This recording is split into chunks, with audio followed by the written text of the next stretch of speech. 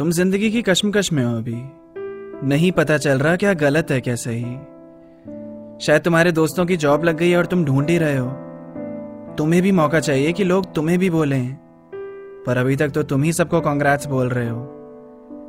ऐसा क्यों होता है कि जिस इंसान को तुम पसंद करते हो वो पहले से ही किसी और को पसंद करता है।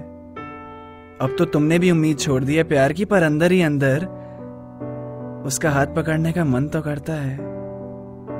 तुम्हें ऐसा भी लग रहा है कि तुम्हारी एज निकले जा रही है और तुम्हारे साथ अब तक कुछ अच्छा भी नहीं हुआ।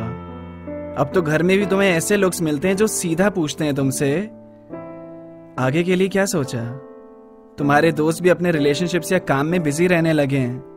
फिर तुम्हारे अंदर ये ख्याल भी आता है कि मैं ही खाली बैठा हूं क्या इधर। मोटिवेशनल वीडियोस देखते हो पर फिर अपनी नॉर्मल जिंदगी में वापस। वहां सब बाहर एंजॉय कर रहे होते हैं और तुम खुद को लेके बैठे होते हो घर पर। तुम नादानियां भी करना छोड़ चुके हो। तुम लाइफ को लेके कुछ ज्यादा ही सीरियस हो रहे हो।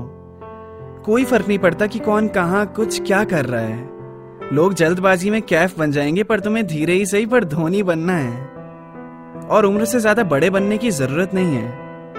पागलपंतियां करो, दुनिया से शर्माने की जरूरत नहीं है। उसने मैसेज सीन नहीं किया, सीन करके रिप्लाई नहीं किया, ये कैसी बातों को दिल से लगा रखा है जिसका कोई मतलब भी नहीं है।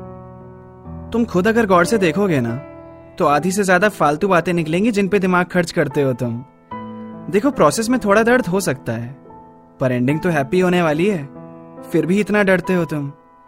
जिस एज में अभी तुम हो ना उस एज से मैं कुछ वक्त पहले ही गुजरा हूं, तो ट्रस्ट मी आगे चल के सवालों के जवाब मिलने लग जाते हैं। बस इस टाइम पे हिम्मत नहीं हारनी है, एंजॉय करना है हर मोमेंट को। उससे जिंदगी के अनेक हिस्से आंखों के सामने दिखने लग जाते हैं। तो जाओ बाहर, देखो जिंदगी इंतजार कर रही है तुम्हारा।